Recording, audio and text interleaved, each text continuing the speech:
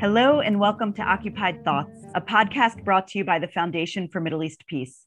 I'm Sarah Ann Minkin, Director of Programs and Partnerships for the Foundation. Today is July 3rd, 2022, and I am truly delighted to be here with Ali Awad. Ali is a writer and activist from the village of Tuba in Masafer Yatta, which is in the South Hebron Hills in the West Bank. He is co-founder of the new media project, Humans of Masafer Yatta, which is on Instagram and Substack, and which I strongly recommend following. He's also an activist with the campaign Save Masafer Yatta, among other organizations. Ali is going to talk to us today about what's going on right now in Masafer Yatta, and particularly in Firing Zone 918. FMEP has been following the developments in Masafer Yatta and the firing zone for a while. We've hosted Ali before, and we're so grateful that he made time for us again.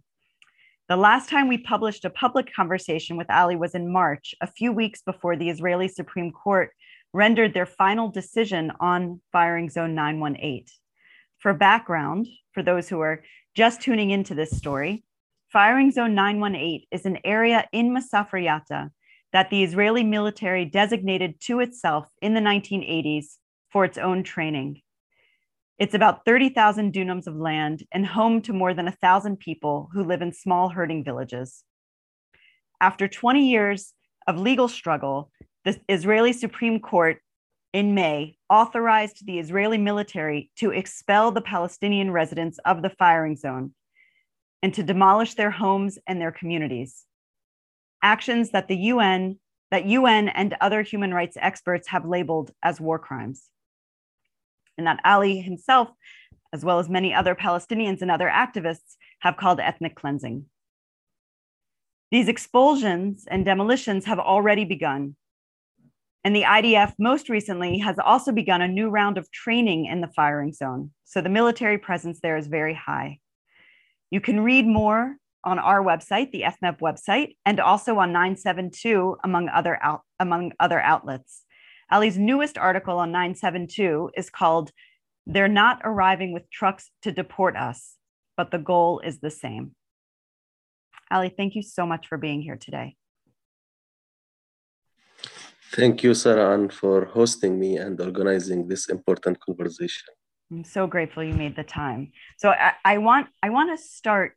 In your newest article, you said that in the weeks since the court decision in May, so for the last 8 weeks, this is what you wrote: "People's lives here have become much harder.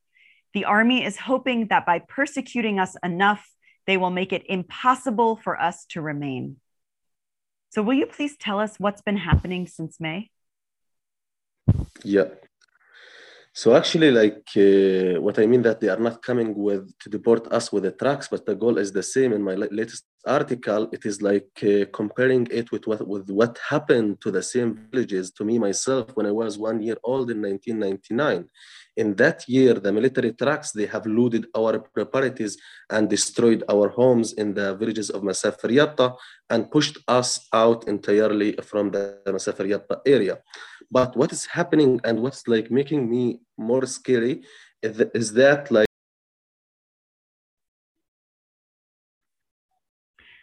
we lost you for one moment, Ali. I know that the internet is very spotty in Masafer Yatta, but you're back and you were just in the midst of talking to us about how scary this moment is in particular and how it's different from your experience. You were 1 year old in 1999 when your family was first expelled, but from your understanding of what happened in 1999 with the expulsions and now. So please continue. Tell us about now.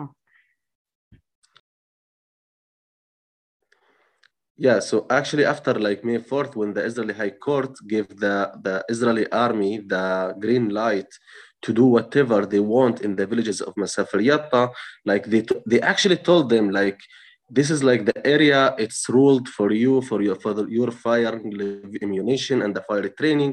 You can evacuate the thousands of residents of those villages, or you actually can train when they are there. So the military is actually like making the goal of evacuating the residents different than 1999 by not making any attention that they are really evacuating the residents. So first of all, they started with what I called like the policies of a slow eviction of the residents. When immediately after the High Court, they started to cut off the residents from anybody coming to the villages. So they set like, first of all, the flying checkpoint at the entrance of the villages, and they prevent like the doctors, the teachers, and the journalists and the solidarity groups that they come to work in these villages, they prevent them from entering to the villages. Then they start like to get inside the doors. And I'm going to interrupt you. Sorry for 1 second. You're describing flying checkpoints. So just in case anyone who's listening doesn't know what that is, it's not a permanent checkpoint. It's a temporary checkpoint. That's why it's called flying, which they can put up wherever they want, whenever they want. Okay, so the flying checkpoints, and they're preventing people who don't live in the villages from coming in. Thank you. Yeah. Okay. And in order like to make the residents, like the thousands of the residents that they are in these villages, cut off from any other people, they start to photograph like their IDs, invade their homes and take the IDs of everyone. So that means that anybody, even like Palestinians, who doesn't live in those villages will be under arrest if he go inside these villages. So that will.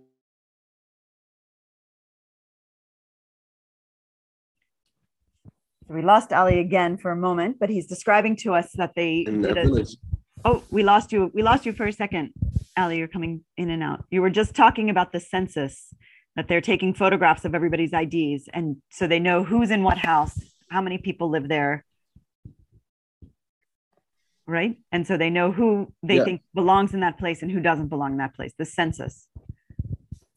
Yeah, exactly. So that like they photographed like the IDs, the identifications of the residents in order to prevent any other people from coming or visiting the village, those residents. So that means like if I live here, for example, in Tuba, and my brother live in another place in the West Bank, and he come to visit me here, and his ID was not photographed, that means he is like under arrest of visiting me. So that means one day that I will be cut off from my other family out of Masafer Yatta, and at the end of the day, I would be evacuated by myself. The other thing that they did, even like, for example, if I am from Tuba, I was detained in the village of El Merkez. I am as an activist who moved to document like the lives of the other people. I was detained in the village of El Merkez, which is a few kilometers located in the same area as my village.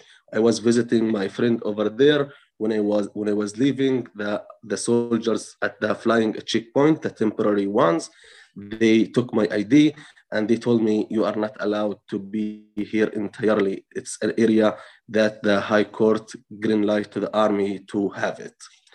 So the other thing that they do, which is the confiscations of the vehicles. That's clearly like that they want like to restrict like the movements of the people. In my article, I mentioned a resident of the village of Taban, who the army invaded his village, and they confiscated his, they arrested him and they confiscated his vehicle. After the investigation, he was promised like to take his vehicle back home, but he went back home, and for more than 20 days, he was dealing to get his vehicle back after paying a high fine of 2,200 shekels. He told me that they entered in my house and they detained me from my own home in the village of Taban, one of the villages in Masafer Yatta. So the army, the commander know himself that I live here and I am a resident, but it is just a policy to make my life harder and to make me not able to drive back to my village by confiscating my vehicle. Himself, like the other things that the military is doing in the villages, that even like in the last years, the demolition used like to happen and is still happening in those villages, but like the number of the demolition and the crimes that they are doing and committing against the people shelters, it's unbelievable. Like in, for example, two families, like my friends from the village of Al Fakhid and the village of Al Mirkez, those like another two villages located in Masafar Yatta, they have like faced 3 times of demolition after May entirely for their entire shelters and the shelter of their livestock. So, for example, one family in Al Fakhid, he's a parent, like he's a father who has like little children. He has, I think, five daughters. They are in the ages between 2 years and 10 years. They were like the bulldozer shot 2 times after May 4th to their villages and like left them without any shelter. And the distribution of the demolition orders against the villages. For example, there is the village of Taban, another village that is called Sfai. The military. We lost you again. So you were telling us about your friends and about having their homes demolished twice, fully demolished, all of the structures for the family and also for their animals since May 4th. Yeah, so I'm talking like after like the May 4th and the court hearing, the military like demolition against like the structures and the homes of the people, that they don't hesitate like to show up to one of those villages and destroy like the entire homes and shelters for the children and for the families there. As I mentioned, like my friend from the village of Al Fakhit, who has like daughters and little children when they are like 2 and 3 and like 5 years old, the army bulldozers show up at their village and entirely destroyed everything that they have. Like they leave like their village without leaving any shelter for them to sleep. So that is actually a displacing and evacuating them, not necessarily to put them in a military truck and take them away from their village, but leaving them without any shelter. That exactly means that telling them that you have to leave from here. The other thing, which is actually like soon, we are afraid that they will start like to not again putting the people on military trucks, but destroy the whole entire village, because they distributed in different villages, like the village of Taban, as the village of the guy Nasser Abu Ubaid, who they confiscated his car that I mentioned earlier in the conversation. They have showed up to his village and distributed like dozens of demolition orders against every structures, even the water wells, the holes that his family and his neighbors they have dig and built since the year 2000. They are more than 20 years old. Now after the May 4th, they got a demolition order. And the most like scary.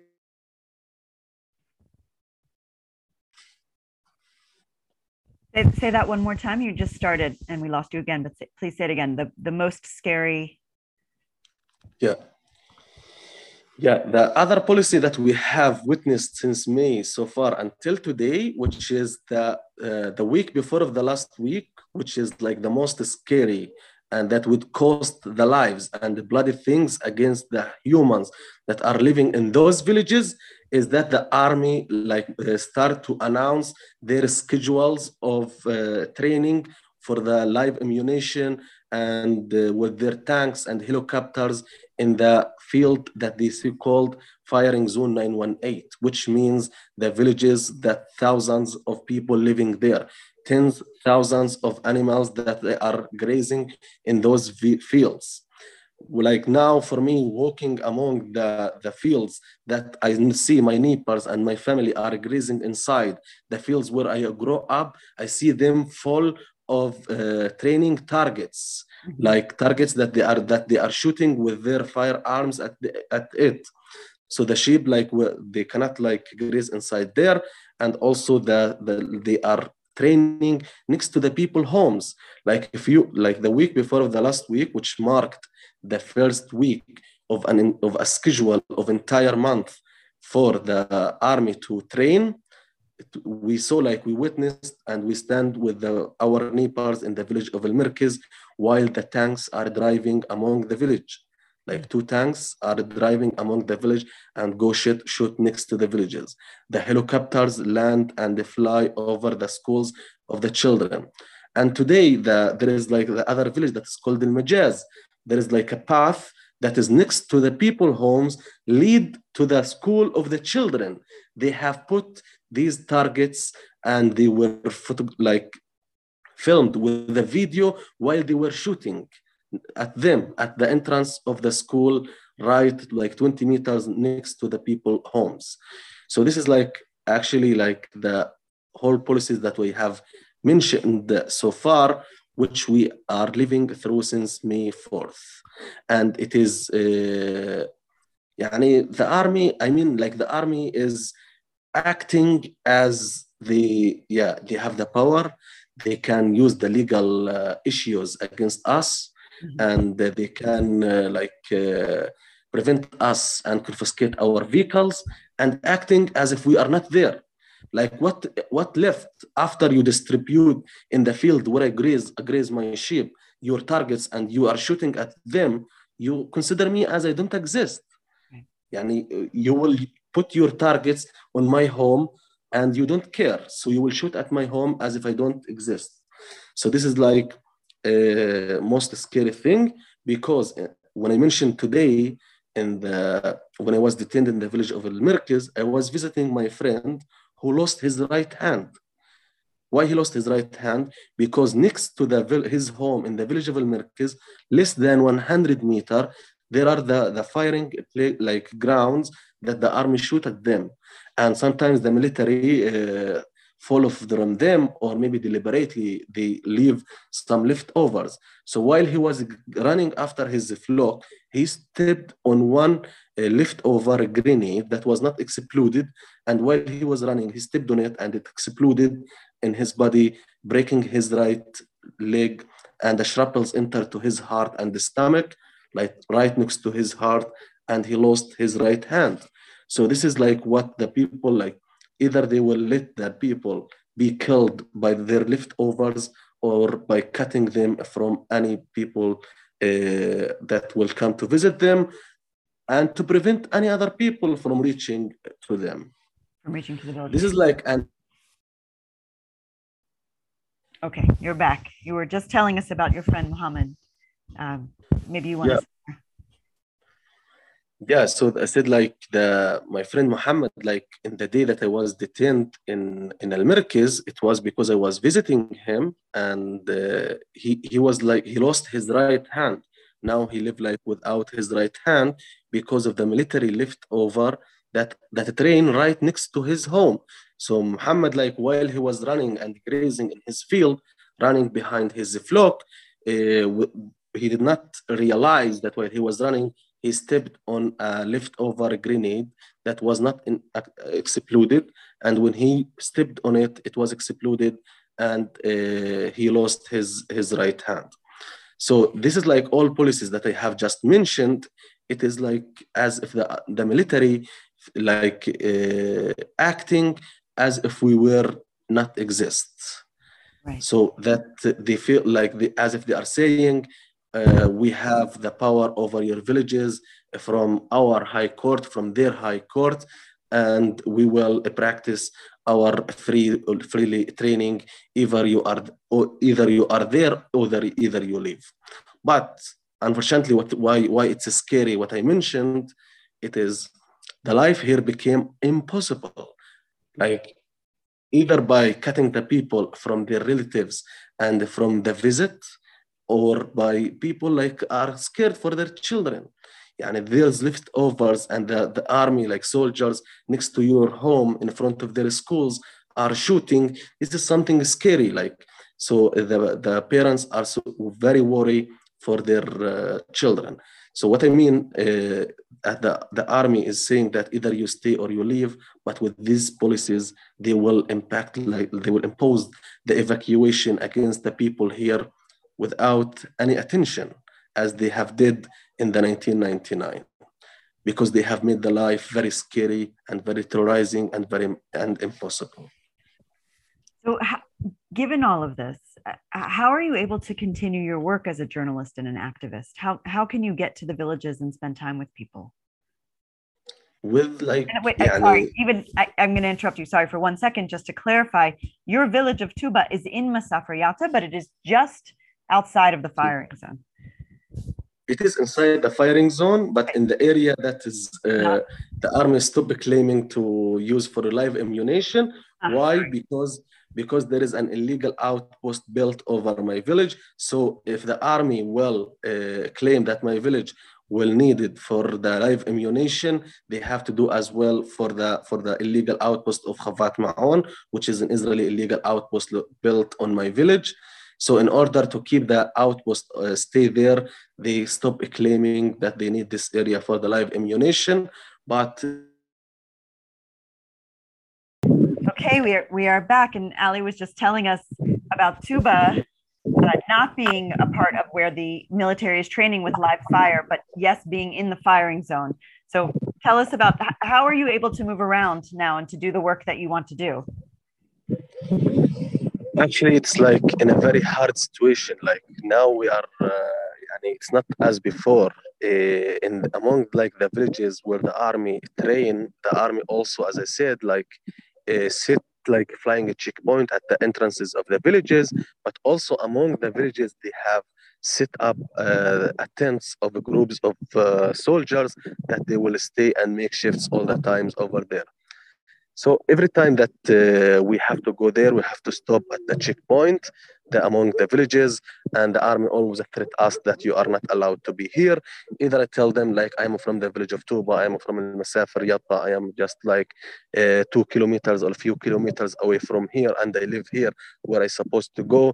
They always like detain us, but what we have to do. Yani, sometimes like we walk and avoid like the military presence until we get in the villages in order to document the harassment against the other people.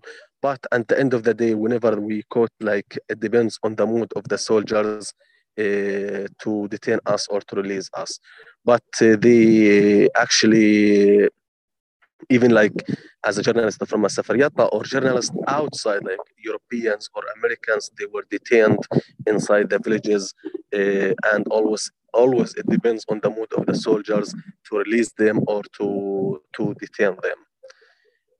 But if whatever, like they as an activist, يعني I believe that there are like the stories and people who are living there, and the army want like it's their the goal of the army to keep these people isolated and nobody listen to their stories and nobody give attention on their stories. But whatever the difficulties that I will face as activist and writer and in order to document these harassment and war crimes that the Israeli army is doing, I will bear the difficulties in order to do it. If they detain me, if they arrest me, I will keep doing it. If I have to walk climbing the hills, pass to avoid the tents, I will try as much as I can in order to reach to the people over there. Wow, Ali. Can you? I have a couple more questions for you if you have the time. Thank you for taking your time for us. And my first question is, you're so committed to spending time and telling the stories. What is the mood of the people of the firing zone specifically, and of Masafer Yatta more broadly? Actually, the people are devastated. Like I have described what they are going through in their daily lives. It's their first place and the life that they have to live in 24 hours. Like as we said, like the solidarity groups that they come from outside, they might face the same, but for few hours, and they leave again. But what if you have to walk up and to when you eat, when you go to graze your sheep, when you walk among your villages, you would be harassed by the military. The people have like really the most of the people have like they are devastated and fed up from the military harassment and aggression in daily basis. But the people said like, where I have to go? I have no other place to go. This is my home. I was born here, and my grandfather have owned this village and this land. I have no other place to go. Even as I keep saying and reminding the people, the eviction of Masafer Yatta is not just also a sense of homelessness. The people here have a unique life of making living. The people here are all shepherds and farmers who need to stay next to their fields, which the army making it a firing fields. They needed to cultivate it in order to feed them and their livestock. So if they have to go from their homes and their home villages in Masafer Yatta, it doesn't just mean that they have to be homeless, but they have no other source to income. They are not doctors or teachers or engineers to maintain the life in the city. They just able to make income inside their villages. So they have no other choice. Like if people devastated and fed up, but they have no other choice. People are like every time that I go to write a story as a journalist, people like appreciate that I am making an interview to them because they say like we need someone to talk with, we need someone to listen to our story, we need someone to hear our stories. We are passing through a lot, like we are living here and kind of just breathing, but all our life elements is like the military is fighting against and depriving us from and making our life impossible. But we have no other choice. We have this is our home and this is our village and this is the way where we can make food for our children and shelter. Thank you for sharing all of that. So my last question for you then is you're committed to telling these stories. You're committed to going and listening and creating a platform for telling these stories. And you're doing it as a journalist on 972 and sometimes in Haaretz and some other outlets. And you have also just launched a project together with 3 partners called Humans of Masafer Yatta. Will you tell us about Humans of Masafer Yatta? Like, why did you found it and what are you doing with it? What do you want it to be? The founders of Masafer Yatta, me and the other 3 journalists and activists from Masafer Yatta, from the villages, we are in our early 20s. So since we were born, like our villages were classified as Area C under the Israeli military control. And also my village was also as well, since I was born, designated as a firing zone. So since I was born, me and the other guys in the Humans of Masafer Yatta project, we have been witnessing the demolition against ourselves and against our children and our neighbors. And every time, like we see it as a post in Facebook, for example, since Facebook existed, or as, but we said no, that home demolition is not just a breaking news. It is not just a post in Facebook or Instagram. The Israeli occupation forces have demolished 2 houses in Masafer Yatta. It's demolishing a feeling and the story of a child, of an old woman, of a father, a mother who has a feeling. What does it mean to lost his home? So we had the idea to, which is like Humans of. So we're back after internet trouble for another moment. And Ali, you were just saying to us that a home demolition is not just breaking news, and it's not just a one-time event, but it's really the feeling of a child or of an elderly woman, or of it is about these communities, about these people, and about their lives. And so you and Hamdan and Basel and Auda created this new project, Humans of Masafer Yatta, and you were telling us what you want to do with it. Will you please continue? Yeah, so like the home demolition, that is for like the only shelter, as I said, for a mother, for a father, for a child. Losing it and demolishing it is not just like a breaking news that, as I said before, to see it in a post, is the occupation forces demolishing 2 homes in Masafer Yatta. We realized that in this project we have to bring the feeling and the impact of the home demolition on the residents and the humans that are living in those villages. So we started to interview people about like we interviewed the children, old women, and the mothers who lost their homes, and we are continuing to document like as home demolition in Masafer Yatta not to mention a home was demolished, but to mention a human's story that who lost his home, and what does it impacted, and how it impacted his entire or her entire life.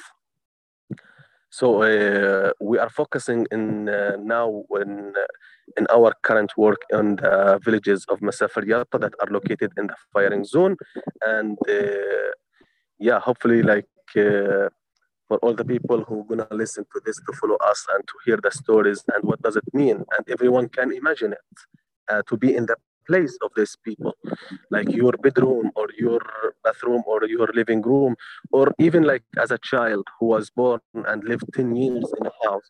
What does it mean to, after living 10 years and having all your childhood memories in your bedroom, to see it, the bulldozers destroying it and driving over it, and when you try to come and to protect your home, you cannot, because there are armed forces that would be surrounded the bulldozer, that will prevent you from even standing non-violently in front of the bulldozer. And you will see as a child your father being beaten up or getting like an arm fracture or a leg fracture because he tried to keep a shelter for you. So this is like our idea, and to bring these feelings, like the psychologically of the people, the feeling and the emotions of the people, and not just that, but also the impact of the on the daily lives of the humans living in Masafer Yatta, who already lost their homes, or whose their homes are under threat of demolition at any moment. Thank you so much, Ali, for sharing all of that with us, and thank you for the vision and the effort of sharing these stories and these experiences, and the faith you have in your audience, that they want to hear these stories and they want to hear what people are going through and what this experience is like. And it's such a beautiful project, and I'm grateful to be able to amplify it here on this podcast, and also grateful that FMEP is able to support it a little bit through with some funding. And I just wish you more and more and more opportunities to share all of these observations and analysis and experience and feelings that you share so well and so clearly. And so thank you so much for spending your time with us tonight. I know it's quite late for you. So we will end here unless you have any last words you want to say to this international audience. I invite you to say them now if you do. Yeah, I hope that what I have described was like enough to imagine what's the situation for the residents of Masafer Yatta. And believe me, like what I am as a resident passing through, it's totally, it's like exactly the policies, it means of how to deprive a human from living. Not just a human, even the animal. Any living being in Masafer Yatta is affected because there are military coming over, civilians, people, and living beings that are making life in those villages. I hope, like as an activist, I also have maybe seen extra things because I have to move to document and see other people's lives. What is people are like? I have maybe interviewed and sit and talked with the thousands of people who are living there here, and everyone have passed through so much and through a lot of either like losing actually like a family member or a home, or not being able to like practice their lives in these villages. I ask on everyone to support the people here, and to help putting pressure on Israel in order to stop these ethnic cleansing policies and evacuation policies against the Palestinians from their homes. Because the military excuse is just a way that Israel is doing in the occupied West Bank in order to evacuate the Palestinians from these areas. 18% of the West Bank was declared as a military zone and in everywhere they are evacuating the Palestinian villagers who existed right before the occupation of the 67. And wherever there is a settlement built inside the firing zone, the army stop the claim of using a live ammunition. So it's clearly an excuse to ethnically cleanize the Palestinians from these villages and replace them with Israeli settlers, as what is happening in Masafer Yatta. So I call in everyone that there are humans here who are really suffering and facing a lot, and uh, anyone would be proud and glad if he would share to prevent a war crime and a disaster against the human. So everyone from his spot can share and can, in order to stop those war crimes. And you can follow us in our pages like Humans of Masafer Yatta, Youth of Sumud, my own page Ali Awad, and other people who are documenting lives from those areas, and also most importantly on the hashtag of Save Masafer Yatta. And thank you, everyone. Thank you, Ali. Thank you so much. Thank you for all of that.